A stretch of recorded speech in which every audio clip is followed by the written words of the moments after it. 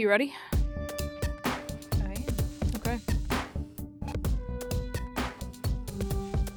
Welcome to this episode of Profess Hers, a podcast about movies, music, history, pop culture, current events, and literature, all discussed through the perspective of women's issues and feminism.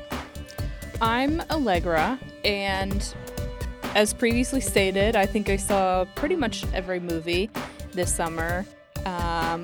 But if I had to pick a favorite, I would say probably Spider-Man, Far From Home. There's too many Spider-Man movies. Okay. I've tried to explain to you why the other ones don't matter and shouldn't count, but you can't differentiate between them, so. And I'm Misty, and I think my favorite summer movie this year was Secret Life of Pets 2. My kid made me see it 3 times, so I guess it better be my favorite. That's a huge reach. But today we're going to talk about summer movies from 2019. Summer's a great time for movies, and arguably has been a mediocre to possibly good time for women in movies this summer.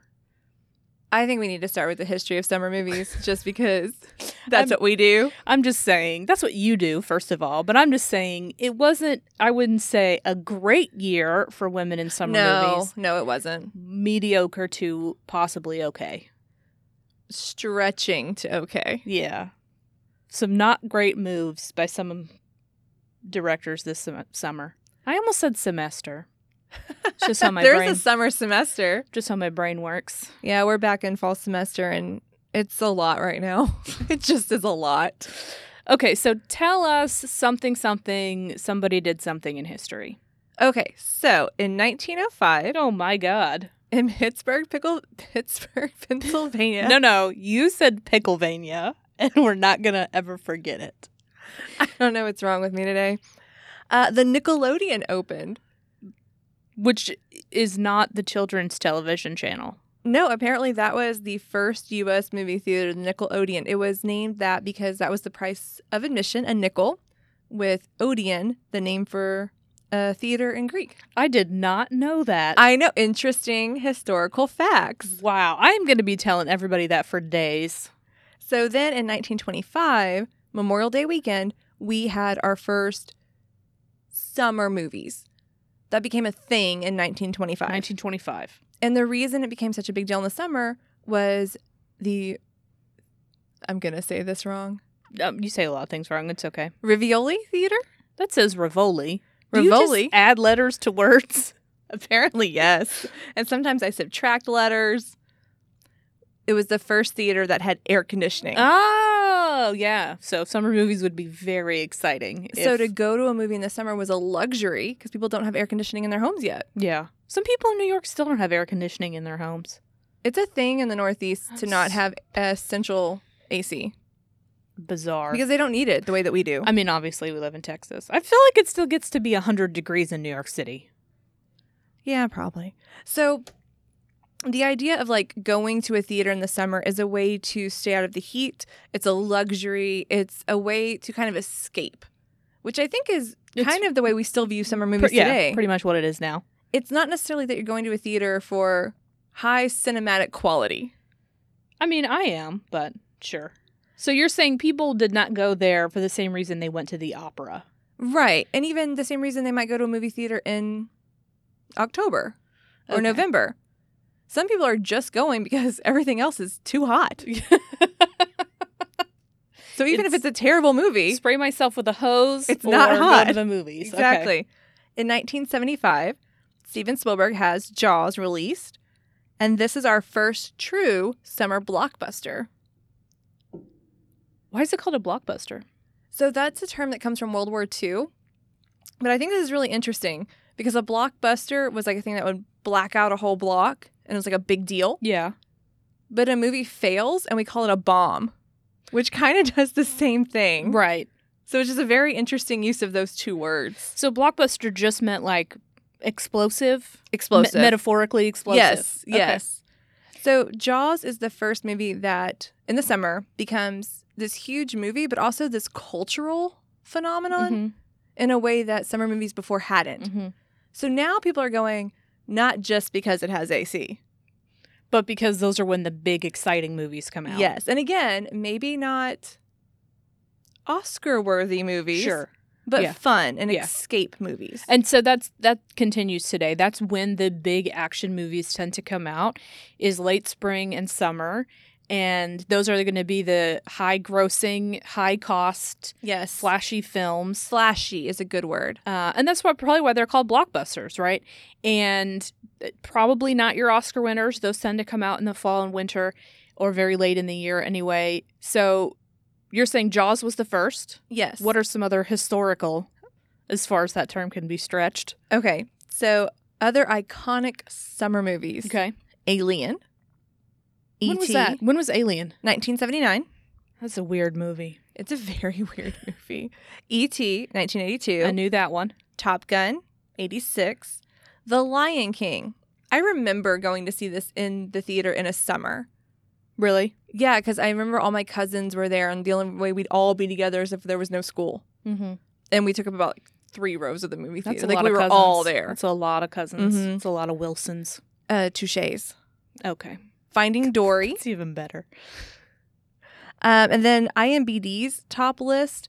I don't agree with these. So first of all, it's IMDb. Oh, man. It's a database. I am having a bad day. It's making that podcast way more entertaining, though. So please it's continue. so early. All right.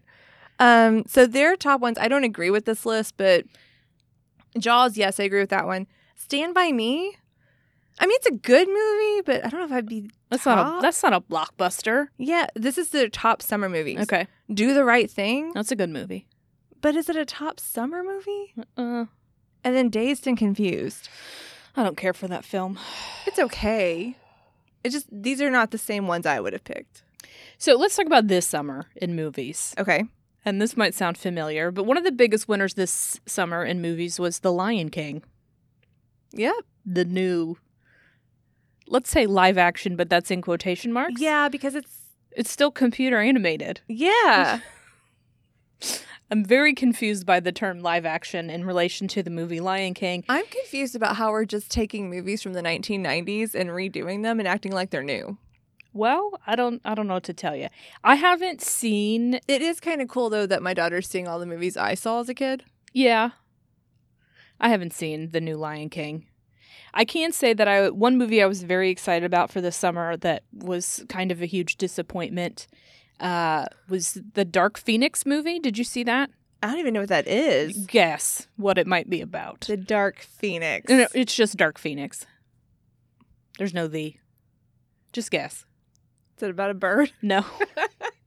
It's an X-Men movie. Oh, yeah, I never would have gotten that. But it's an X-Men movie, and the two lead My characters... next guess was going to be about a spaceship. That would have been closer. The two lead characters were both female. One of them was Okay. Jennifer Lawrence, and the other... Is she still making X-Men movies? Yeah.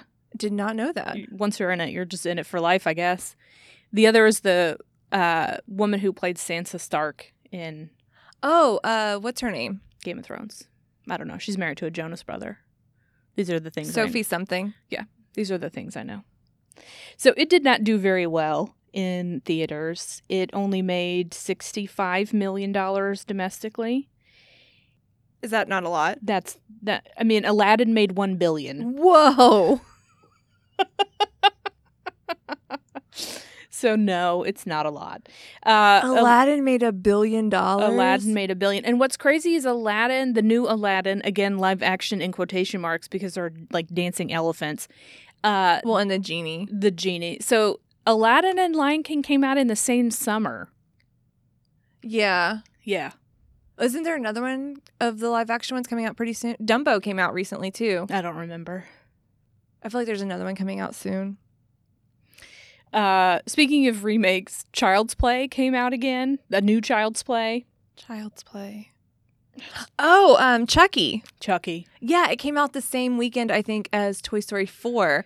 Because I remember seeing the advertisements. And I'm yeah, like, those are kind of clever. Yeah, because the toys situation. Yes. Yes. Yeah. Annabelle comes home. toys coming alive for a good reason, and then one is horrifying. Which also Annabelle is about a toy, is about a that doll. evil doll.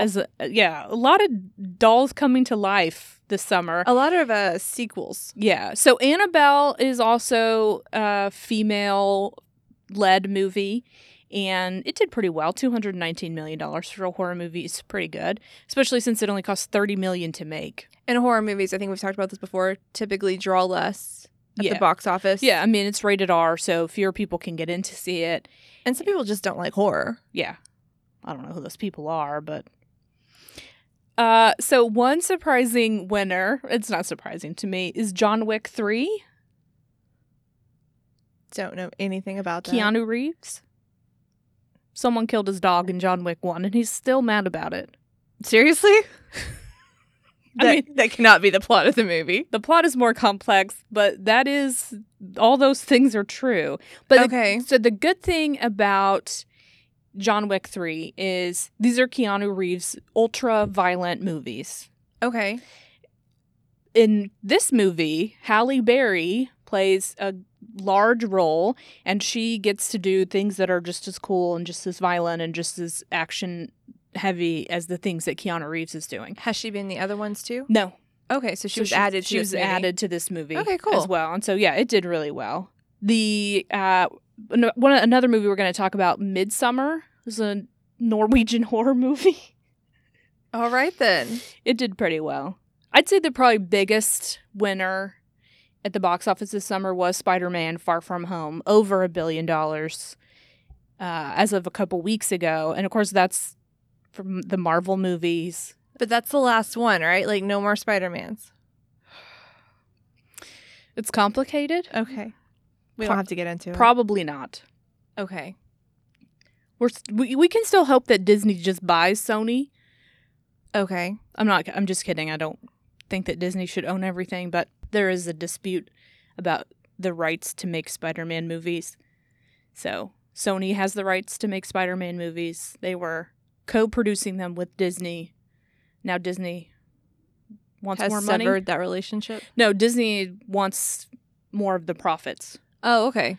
And Sony's like, no, we'll keep our asset. All right, then. So the movie Booksmart came out this summer, and that was written and produced by Olivia Wilde and starred 2 female actors.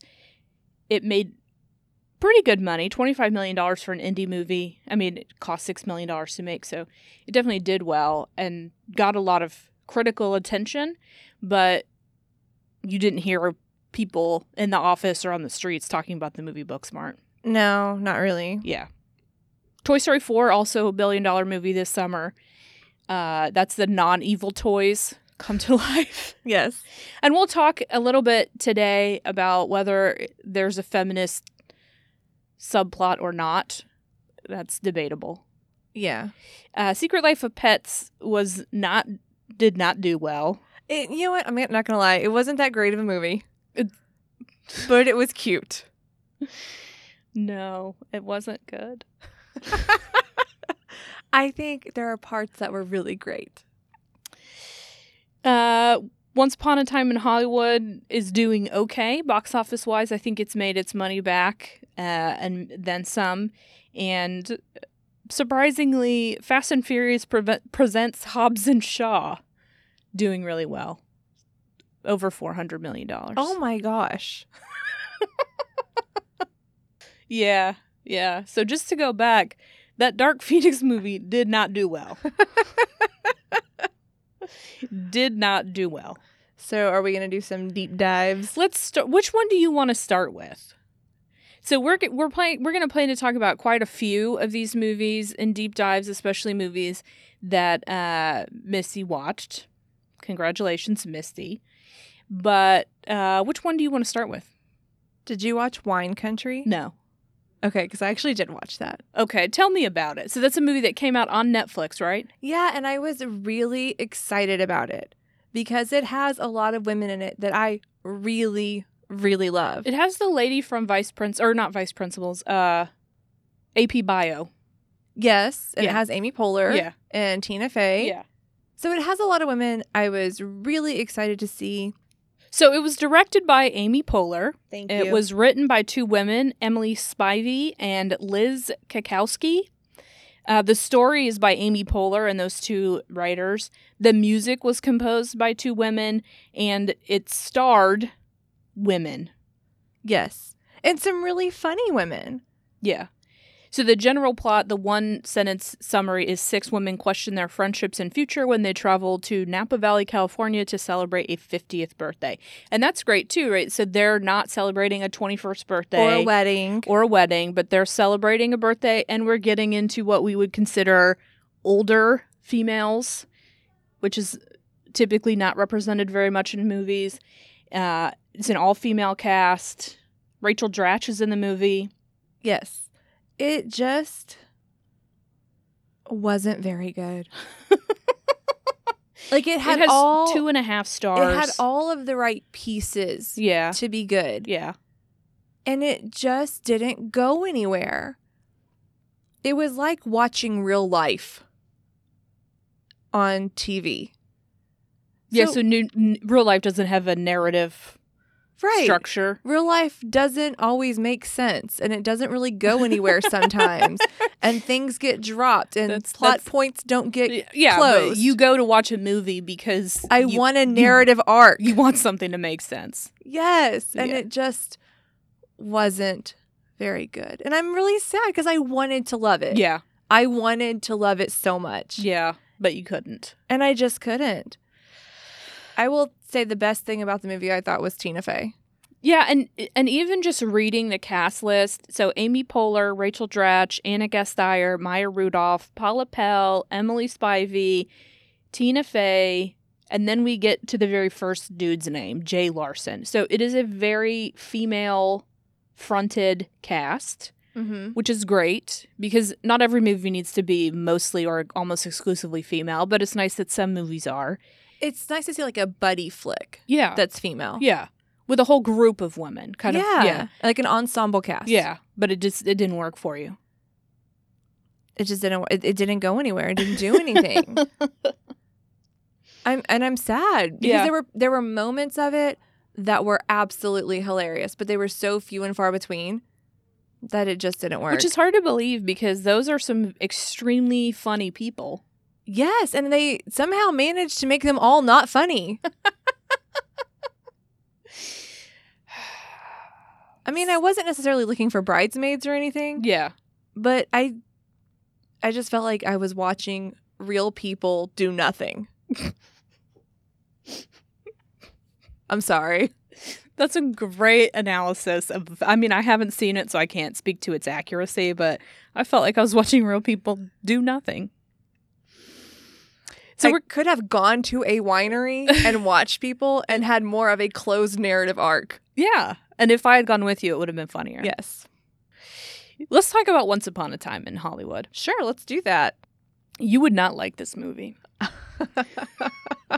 I'm going to say that is probably correct. So Once Upon a Time in Hollywood, written and directed, of course, by Quentin Tarantino. The one-sentence summary of this movie is: a fated television actor and his stunt double strive to achieve fame and success in the film industry during the final years of Hollywood's golden age in 1969 Los Angeles. Of course, that sentence doesn't include any references to Charles Manson, which I think is possibly a little misleading. This movie has 8 out of 10 on IMDb, Metacritic score of 83, so obviously pretty well liked critically and by viewers. I think when you go to a Quentin Tarantino film, though, it's a self-selecting audience, right? Like, you're opting into that. Yeah. So this movie stars Leonardo DiCaprio, Brad Pitt, Margot Robbie, Emile Hirsch. Those are basically the stars of the movie. And what's interesting is that the person who plays Charles Manson in this movie plays Charles Manson in the TV show Mindhunter. Really? Yeah. I saw that. You saw Mindhunter? I watched Mindhunter. Oh my God. I didn't know that Charles Manson was so short. I learned something watching that. But yeah, so that guy's name is Damon Harriman, and he, basically in the last year, has played Charles Manson twice. I mean, If you're going to be a character actor, I guess. I guess that's one way to do it. So the movie is about kind of a washed up actor and his stunt double trying to navigate like a changing landscape of Hollywood, and the film industry's changing and all those kinds of things. Okay. This movie's extremely boring. Oh, no. Is it wine country? Before I get into any discussion of gender, which I have a lot to say about the way the movie deals with gender, I do just want to say, like, it's boring. It's a boring movie. Is Margot Robbie in this one? Yes. Okay. So I'm not going to give away the ending ending of the movie because there's no need to. But yeah, it's, to me, I feel like obviously I didn't time it because I watched it in a movie theater, but I would say easily like 1/5 of this movie is just Brad Pitt driving in a car. Oh. Okay. And so that sounds boring, right? Yeah. Those are the most exciting parts of the movie. But it's got Charles Manson in it. Not for very long. Okay. How do you make that boring, though? Here's what I'll say. You leave the movie saying, I could have gone with more Charles Manson. Which is never what you want to do. I could have used more Manson. Yeah, that's not great. Yeah. Yeah. So you want to talk to me about gender in this movie? So as you said, Margot Robbie is in this movie, and Margot Robbie has recently become a very popular, very well-respected actor. Okay. Can you name other things that Margot Robbie has been in? Ooh, I can, but not at this moment. Okay. So she was in I, Tonya, so she played... Yes, that is true. She was. I'm going to agree with everything you say because I'm going to remember as you do it. Suicide Squad, so she plays Harley Quinn. That's not... I don't care about that. She was in The Wolf of Wall Street, and Yes. that's the movie where where people realized, oh, Like she's a thing. she is a really, really strong actor. She's not just pretty. Yeah. So that was a Martin Scorsese movie. And so now she's in this Quentin Tarantino movie. So obviously big directors want her. She doesn't speak for most of the movie. Is she has- playing Sharon Tate? She is playing Sharon Tate. And she has very, very few lines. In this movie, which is kind of a contrivance, the actor who Leonardo DiCaprio is playing lives next door to Sharon Tate and Roman Polanski. I mean, she looks like Sharon Tate. She does. She looks just like Sharon Tate. They did a good job. She does an excellent job, but she doesn't have very many lines. She has a good bit of screen time. And I mean, I don't know how familiar you are with Quentin Tarantino movies, but he tends to have multiple narratives happening at the same time. And they're all very multiple weird. Plot lines. So it's not unheard of for someone who's a lead in the movie to not be on screen very much because there are these competing plot lines. It's almost like vignettes. But even when she's on screen, she's rarely speaking. But is it I could see a way to do that, which makes a statement about something. But is it that, or is it they just don't use her appropriately? I mean, I don't make movies, so Okay. Fair enough. I can't speak with an expert opinion. Her not talking had no artistic effect on me. Like, it didn't... So wasn't they weren't like making her an object for the point of her being an object. Right. They weren't making there was no commentary on objectification Okay. that I was picking up on. She just was packing a suitcase, not speaking. I think part of it was the fact that Roman Polanski left Sharon Tate alone a lot of the time. Okay. So she had maybe some of that was showing that she really had no one to talk to, Okay. but But that's stretching it. that's stretching it. And the Okay. other thing is, the movie includes historical events. And again, I'm going to not do spoilers. It includes historical events, but it retells them. So it is not historically accurate. So if it includes something that really happened in history, it's not recording it the way it happened, which Okay. means Quentin Tarantino could have made anything happen. We know that Leonardo DiCaprio and Margot Robbie are dynamite together on screen. right. They never Interact. really interact. That which seems I feel a like waste. Is a huge loss. Because if you look at the poster, you're like, cool. Leo and Margot are in a movie together. They're not really in a movie together. They're in a movie next to each other. Nice. They're in adjacent movies. What's frustrating to me about Quentin Tarantino is when somebody brought this up to him at the Cannes Film Festival, somebody said to him that Margot Robbie didn't get very many lines in the movie. Right. And the interviewer said, I guess that was a deliberate choice on your part, and I just wanted to know why that was, that we don't hear her actually speaking very much. So they're asking the same question you asked, right? That What was point are you trying to obviously a deliberate point artistically that you had her in the film. She's a very famous, very well-known actress. Why didn't she speak very much? So they're giving him the opportunity to explain. Right. And his response is, well, I just reject your hypothesis. I'm confused. Yeah. How can you reject something that we can time? It's measurable. It is objectively true. She does not have very many lines in the movie. And somebody said, I guess that was a deliberate choice. I just wanted to know trying to say why that was. Yeah. What was the reason for it? And kind of defensively, in the article I read on Jezebel, they call him petulant. He says, I just reject your hypothesis. Well, yeah, and like looking at the movie poster, it looks like she would be front and center of this movie. right. Yes. But that's just not And case. there isn't a hypothesis. Again, like you said, it's measurable. Right.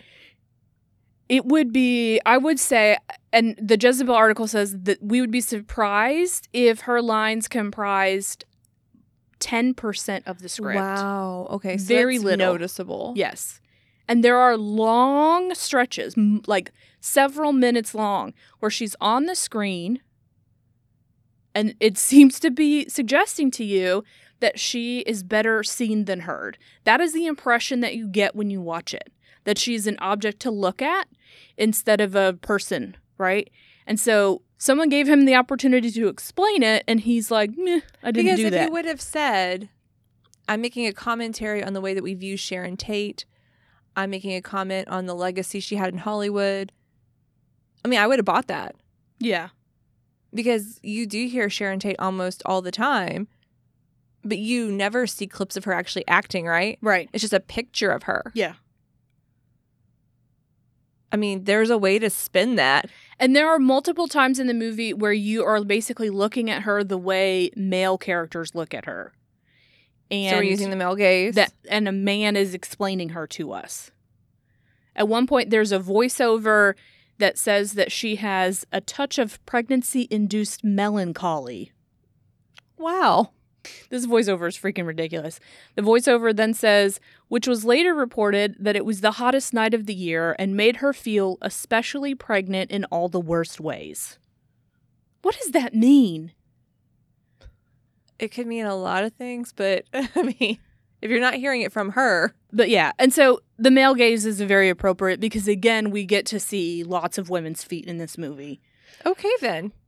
As we do in all Quentin Tarantino movies. Is that a thing? Oh, yes, it's a thing. I guess I never noticed. It's a thing.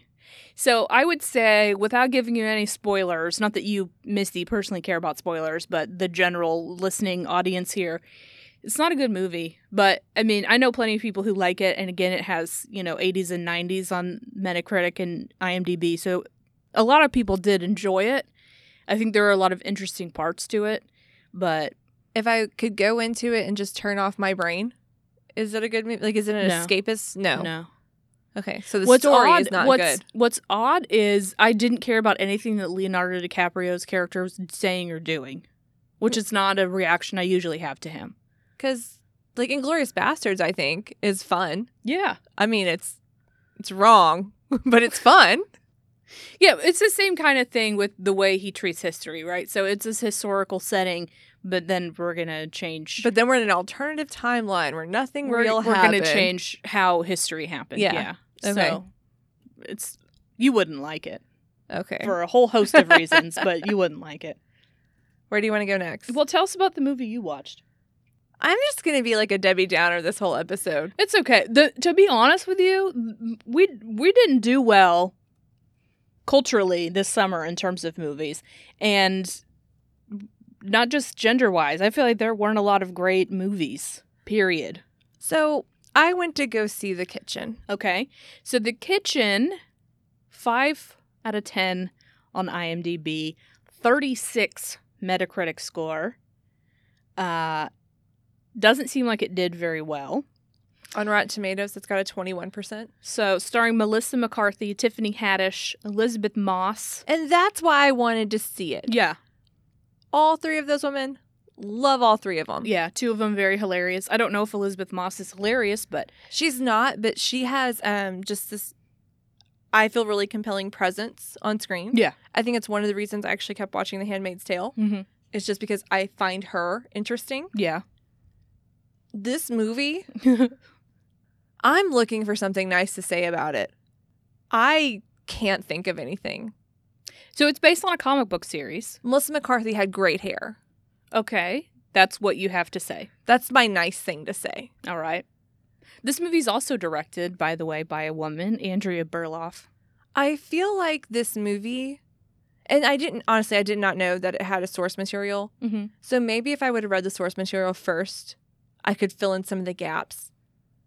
Because I feel like there are pieces of the movie that are missing. Really? I feel like I don't understand why any of the characters are doing anything they're doing. I feel like their motivations change without any kind of clue to the audience. I just do not understand it. And so either a lot of stuff got cut out that they filmed, or you were supposed to read the source material first, and that way you could fill in the gaps. But you... So knowing that there's source material maybe changes my opinion slightly. Okay. Because maybe if I read that, I wouldn't feel like, what's happening? Why are we doing this now? And the one-sentence summary for this movie is, the wives of New York gangsters in Hell's Kitchen in the 1970s continue to operate their husbands' rackets after they're locked up in prison. So their husbands are locked up, and essentially these women try to get help, and when nobody will help them, then they realize they have to become mobsters in and of themselves to support themselves, essentially. Yeah. But That's a dumb plot. I'm sorry. kind of. And so then, I mean, I like the general idea of, like, your husband's gone, you take over the empire. right. That's cool. So then you think, like, these 3 women are going to work together, and they're going to, like, rule New York. Don't tell me they, like, started competing with each other. I don't know what to tell you then. Great. Okay. And I think also I was misled by the way they advertised this movie. Because, like, going in, I know it's like it's not going to be historically accurate. But they did make it look like it a was girl gonna power be kind of movie. Very 70s female narrative. And it just ends up turning on itself. So not one you'd recommend. No, I wish I could. And not one you think, even though it's not a great movie, would you say it's giving us a good commentary on gender in some way?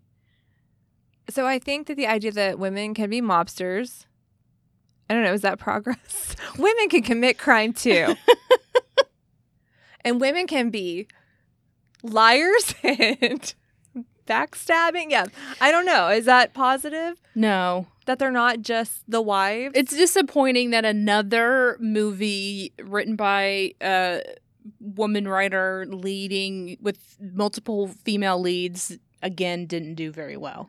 And I feel like, again, maybe there was something in the source material that would explain why this trio falls apart. Mm-hmm. And it just wasn't enough there in the movie for me to get it. I just feel like the motivations were very shallow. And if we're already like in a crime syndicate together, Yeah. it would take a lot to break that up. I wanted to like it. Again, like I'm just being Debbie Downer. I wanted to like it. Let's talk about Spider-Man Far From Home. Sure. Okay, because we know it. Let's just change the mood. All Okay. right, 7.9 out of 10 stars on IMDb, 70 Metacritic score, which is shockingly low to me. I feel like it was just a good movie on all fronts, but it is following pretty quickly after Endgame, and I think maybe people came in there with Endgame expectations. And you don't think it's that good? I don't think it's on the same scale. I think it's just as good in terms of its message, its acting, its production quality, but it is on a smaller scale. I mean, Okay. we were waiting for Endgame for 20 movies, 10 years. You know what I mean? Oh, okay. So the one-sentence summary for Spider-Man Far From Home is, following the events of Avengers Endgame, Spider-Man must step up to take on new threats in a world that has changed forever. So He must step up. I'm like, Spider-Man's been a real slacker. well, and there's a lot of in-game cleanup, so there's a lot of explaining how things changed in the world after the events of Endgame, because they, of course, they met multiple timelines and some people died and came back to life or whatever. So there is some cleanup from Endgame in the movie, which is fine because it's answering questions everybody had. But it's a good movie. Stars Tom Holland, of course, as Spider-Man, Peter Parker. Jake Gyllenhaal is the chief good bad guy. I don't know. Do you want me to? He's Mysterio. Sure. Marissa Tomei is still his aunt. Jon Favreau's there. And then Zendaya plays his love interest, MJ. Now, was this her first time in a Spider-Man movie or no? No, she's in the other Spider-Man movie. Okay, cool. And I hesitate to call her his love interest, because what this movie does really well is it does not relegate her to the girl That just boxed in role. Yeah, so she's not like the girl who's cute, he has a crush on, and she likes him back, and they kiss at the end of the movie. She has an active role throughout the whole movie. She has a very distinct kind of Daria personality. Oh, okay, cool. So it's breaking down that binary of like, you're either a popular girl or a nerd. Like, she's very smart. She has the kind of edgy attitude. Her favorite flower is the Black Dahlia. Oh, Because of the murders. Yes. Right. So she has a quirky attitude. She is in a lot of the action scenes. She helps solve one of the big mysteries of the movie without giving too many spoilers. She's an integral part of the movie. They do, have a scene where they kind of admit their feelings for each other. So she is his love interest, but she's not just his love interest. yeah, and I feel like that's an evolution of that character, because back when I watched Spider-Man movies in the 90s, Yeah. I feel like that was the whole role, right? Like, Yeah. she was just the love interest. And maybe she had one or two comeback lines or something, but she wasn't a fully developed character. Right. And what's great about this movie is she is the like edgy girl with the attitude, but she also wears like floral dresses at one point. So she's feminine, but not in all of the typical ways, but she doesn't have to sacrifice femininity entirely. Like a person? Like a person. Yes. Crazy. I know. And she doesn't have to change in any way to get Peter Parker to like her. And he doesn't have to change to get her to like him. Right? So there is no like, she's too popular for me or he's too cute for me. There's none of that. It's just more real. And like you said, they're just real people. But not in the wine country way where it's boring.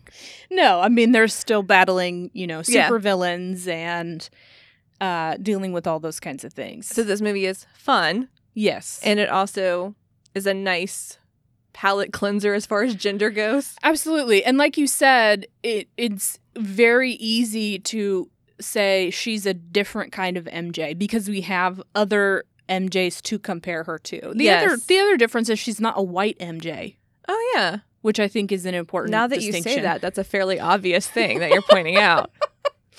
But yeah, so I think it's cool.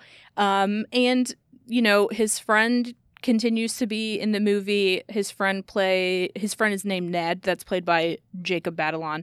So This is going to be a real dumb question. Is Spider-Man still a teenager? yeah, Spider-Man's always a teenager. Okay. Wasn't sure. So it's a good movie. I would recommend highly. Good. So we have one. We finally found one we recommend.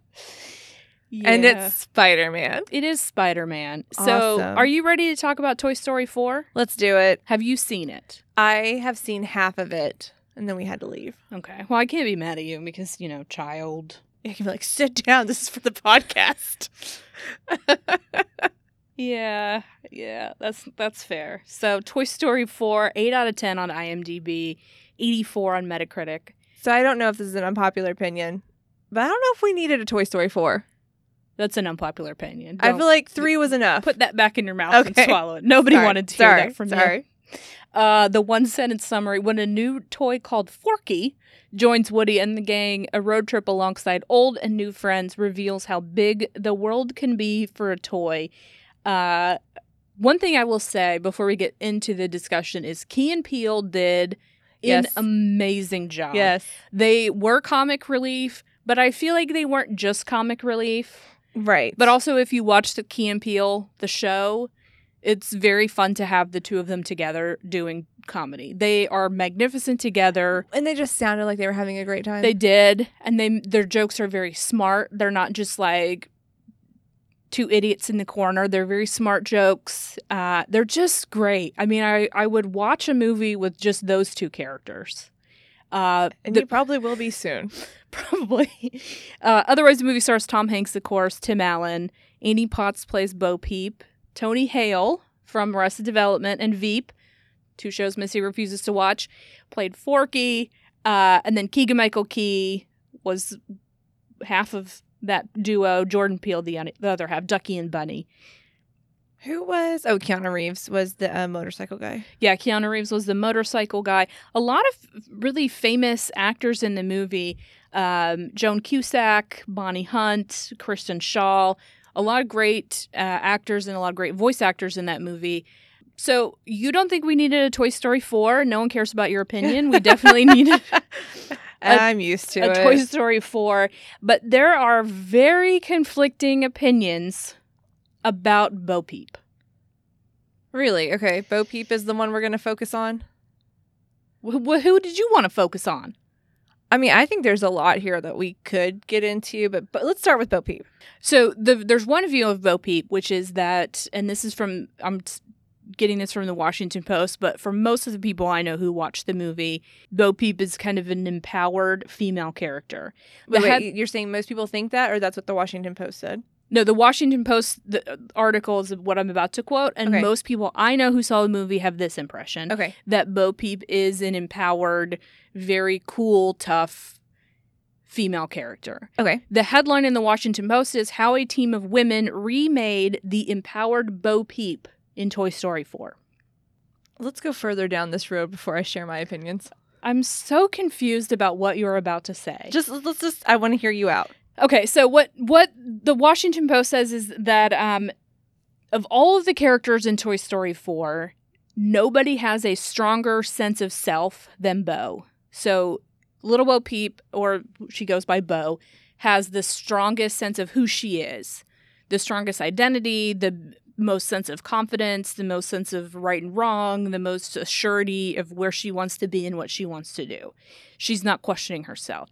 She's left behind kind of being a child's toy, and she's fearlessly, fixing toys, driving around, helping people, taping her own arm back on.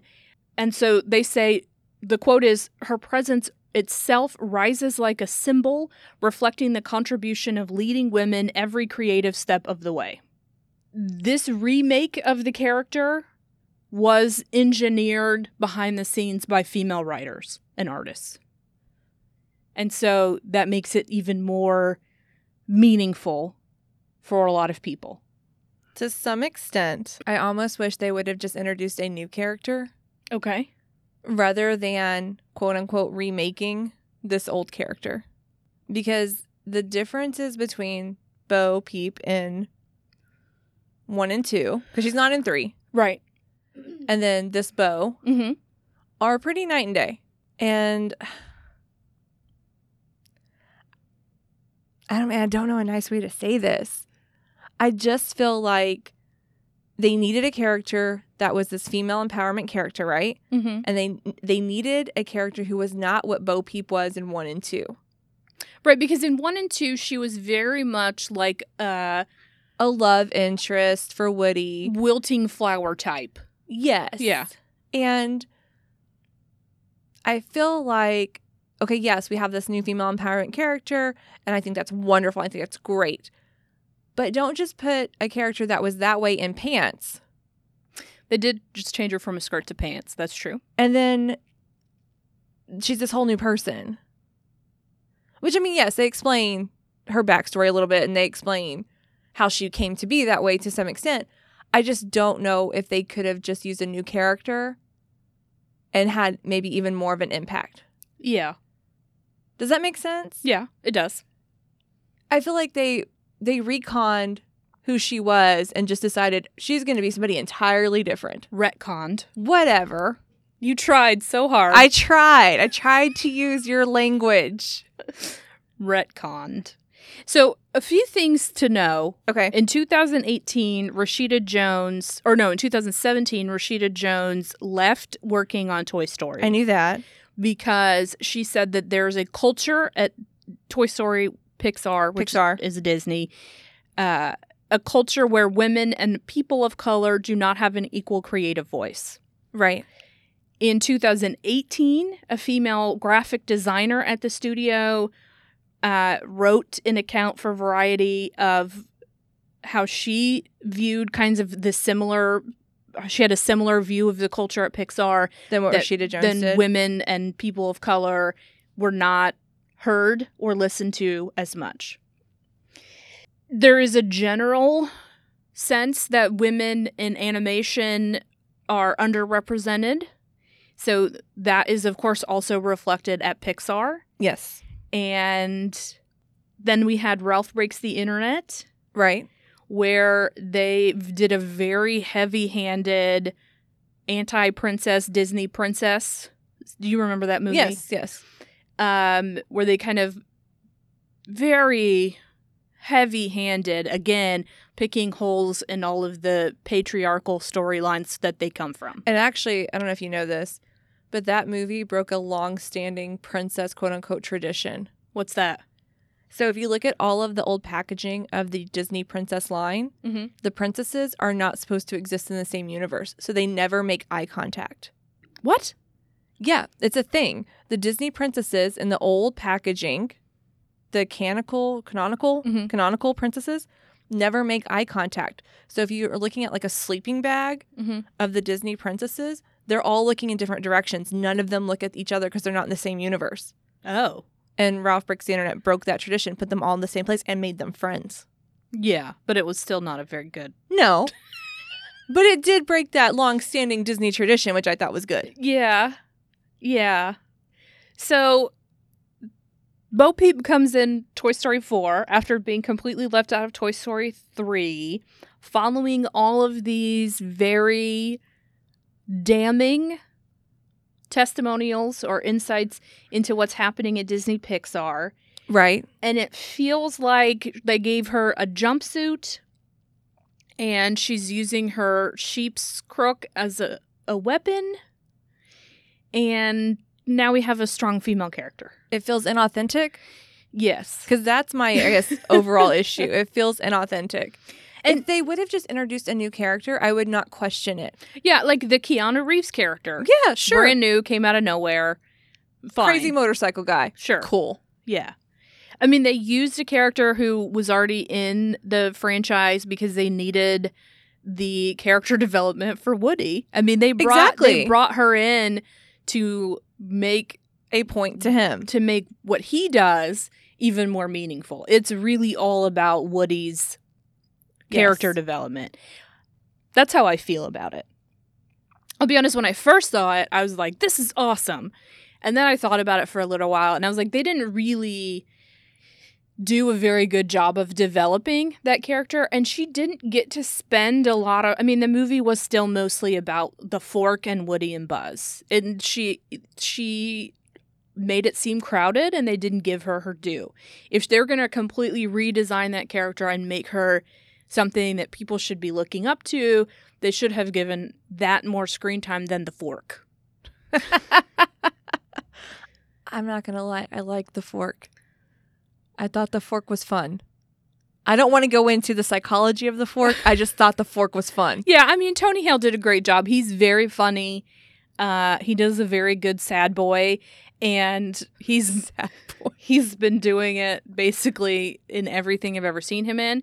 So he's great, but it just seemed like almost a stunt, really, a publicity stunt or a way to make them look better. Or, I mean, to be honest, if you watch the movie and you said, you know, this is awesome, I love it, I'm empowered by it, I support it, cool.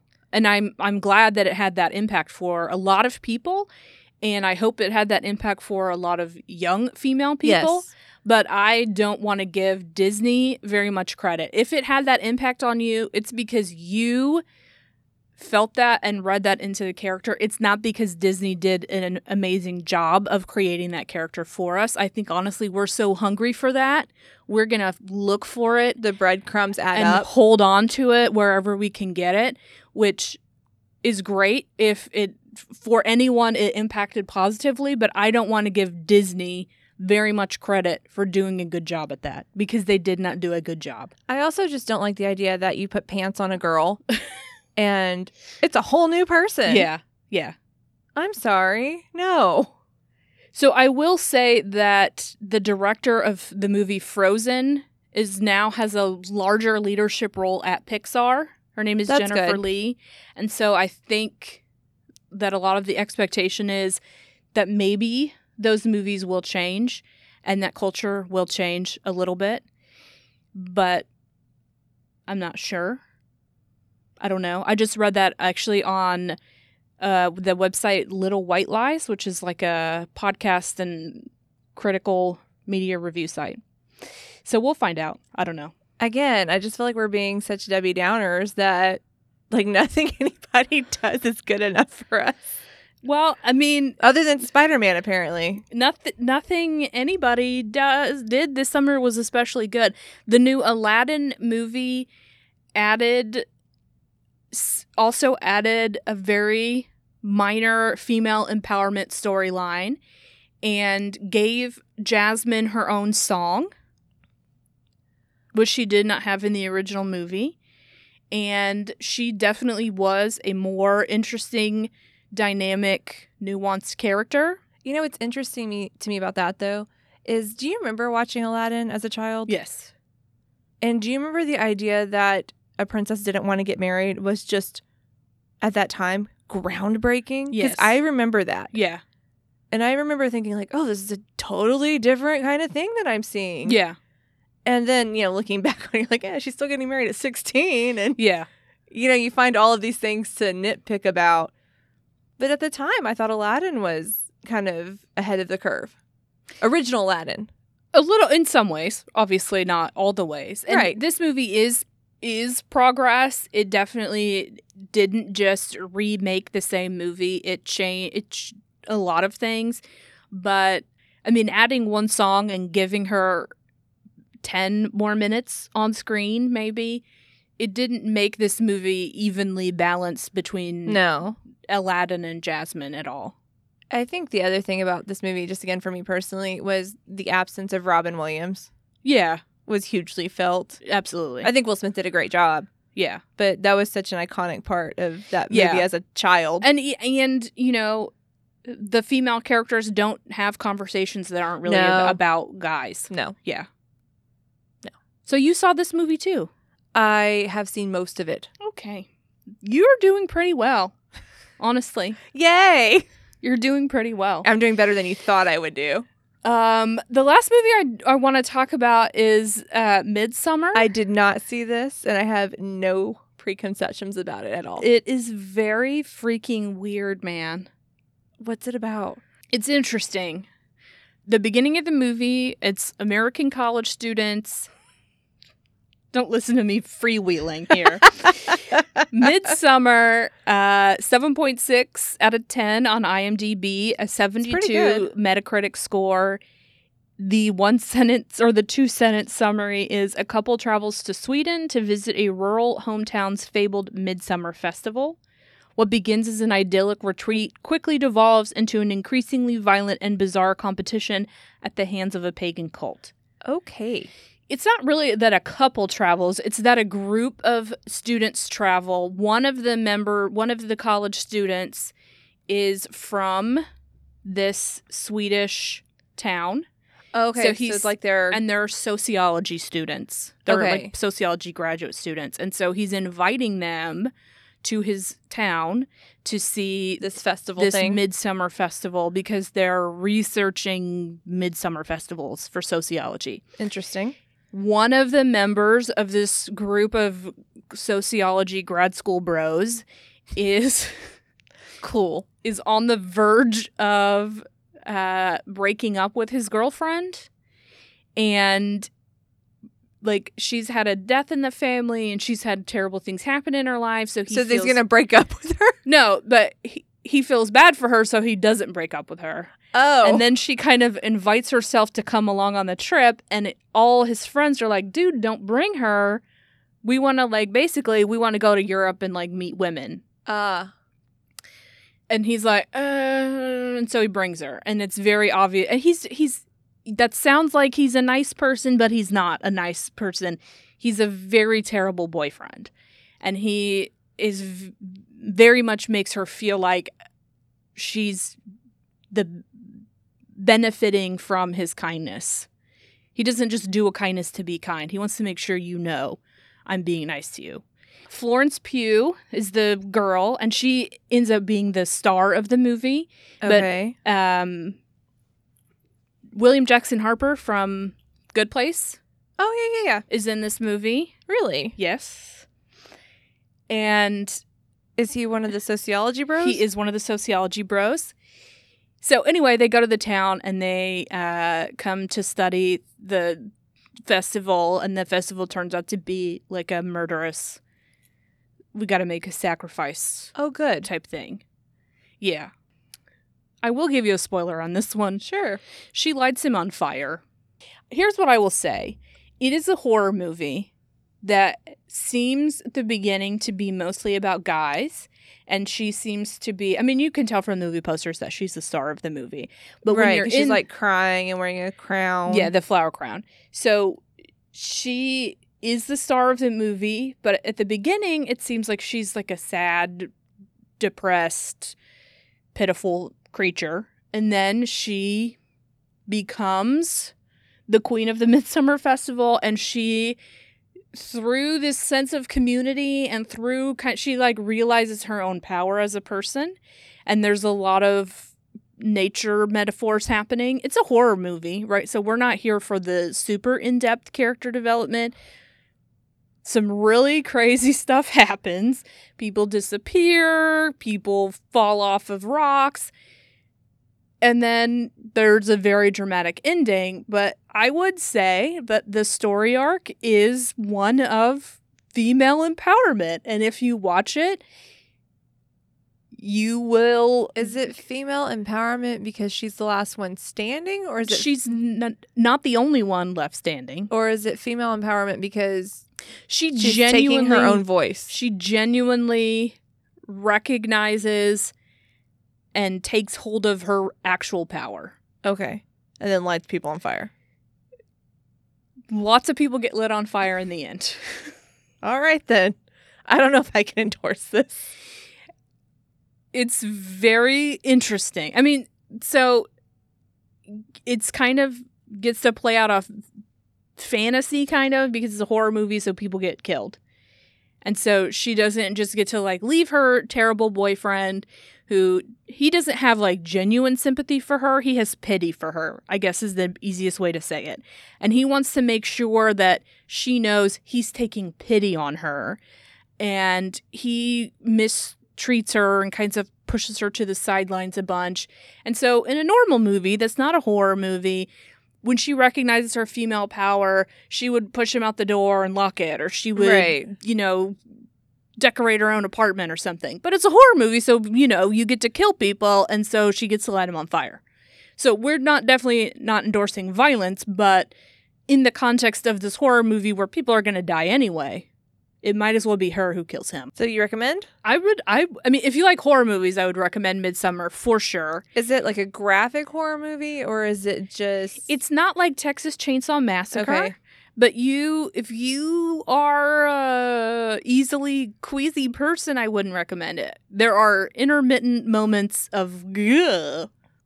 Some moments. There are some moments, man, where there was even a moment where I had to stop looking at the screen. Wow. That's actually not saying a lot. I stop looking at the screen all the time in movies. That doesn't mean anything. I scream all the time in movies. Oh, that's right. You're one of those. I cry all the time in movies. I cover my face all the time in movies. I'm a very dramatic moviegoer. I just watched the new It movie. Oh, yeah, that looks interesting. It Chapter 2. I was reading about the CGI they had to do for that film. That sounds really interesting. They had to de-age the child actors. Yes, because the child actors got too old. Yes. Yeah. Yes. It's interesting. And I mean, that can be the last movie we talk about if you want to talk about it briefly. Is that a summer movie? Because I feel like that's like stretching into fall. Well, we include May. Sure. Let's make it the last summer movie. Sure. It Chapter 2. I think what it tried to do was split the difference between being a summer movie and being a Halloween movie. Okay. And so it came out in the 6th of September. It has a 7.2 out of 10 on IMDb and only a 59 Really? Metacritic score. I've said this several times. This movie's also extremely boring. Really? Yes. Because it looks like it's going to be good. There are lots of parts of this movie that are extremely good. But there are lots of this. There's just a lot of this movie. It's over 3 hours long. Oh my gosh. And you feel every bit of it like it's a 3 hour long movie. It is. I can't. That is unnecessary. It's almost like you were saying with Wine Country. I can't really enumerate, which is probably why I'm not a professional film critic. That's the reason. What it is, but it's well acted. I feel like the character arcs are interesting. I feel like the ending was okay. I feel like there were some good commentary on the genre of horror. Bill Hader is amazing in this movie. Oh, and the casting of the kids to the adults looks spot on. Except for whatever happened to the kid who was the chubby little kid, and then he became like the Greek god guy. Isn't there something like that in the book, though, where the chubby kid, like... I haven't read this book. Oh, okay. Maybe I'm wrong, but I thought I remember that from the book. No, I think it's in the book, but it's just... Okay. That was the one where they had to, like, make sure you knew that's who that was. Yeah. Jessica Chastain plays Beverly. James McAvoy's Bill. I will say, I feel like the child actor who played Bill did a better job Really? of... The personality of the Yeah, character. the person who's, like, reticent and anxious, but also totally unafraid to do what it takes for his friends or his brother. I feel like there's a very hard balance. Yeah. Bill Hader was Richie. That's perfect casting from Finn Wolfhard. Yes. Yeah. Isaiah Mustafa played Mike. Jay Ryan played Ben. That was also great casting. And James Ransom as Eddie. That's the hypochondriac kid. Yeah. That was perfect casting. So I can't tell you exactly what it is that made that movie boring. I think it was 3 hours. I think that's it. You nailed it. No movie should be 3 hours long.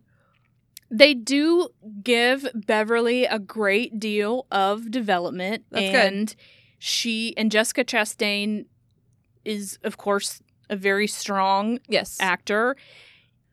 I was trying to see what critics who didn't like it said about it. Because They probably said take an hour off. But see, saying that, but I don't know where I would take... The original It got 69 out of 100 Okay. on Metacritic. This is 58, so it's not that far big of a difference. And, you know, Empire called it a psychologically merciless sequel. Everything here is as it should be, deeper, scarier, funnier. So a lot of people really liked it. Peter Travers at Rolling Stone said it's an ass-numbing 2 hours and 50 minutes. The dragging pace diminishes the film's ability to hold us in its grip. Here's what I'll say. There is a very graphic suicide in this movie. Oh. There is very graphic domestic violence in this movie. And that's in the beginning of the movie. There is a very horrific hate crime. There's a gay bashing that results in a murder in the beginning of this movie. And then we have... So, first of all, not spoiler And none alert, of but that like involves like supernatural. That's just people being awful. that is how we get into, none of that is Pennywise. Okay. All of that is human. Then we have this long stretch of time where we have to find out where are they now and And get them back. And then they have to search. And so I'm not going to give you spoilers because this movie did just come out, but it's a lot at the beginning, and then there's a long period of not much, and then it's a whole lot at the end. And so I just feel like I would agree that it's too much. It's too much, and it's not even. And those are very real, serious things, and I feel like they're exploited for the shock value, but you have Pennywise the Clown. You don't need Right. to add any That should shock be value. enough. Right. So, I don't know. And a movie about a supernatural killer clown should not be extremely boring. Baseline. Yeah. So we were not impressed with summer movies. No. Are we hoping fall will be better? Well, those tend to be the movies I like better.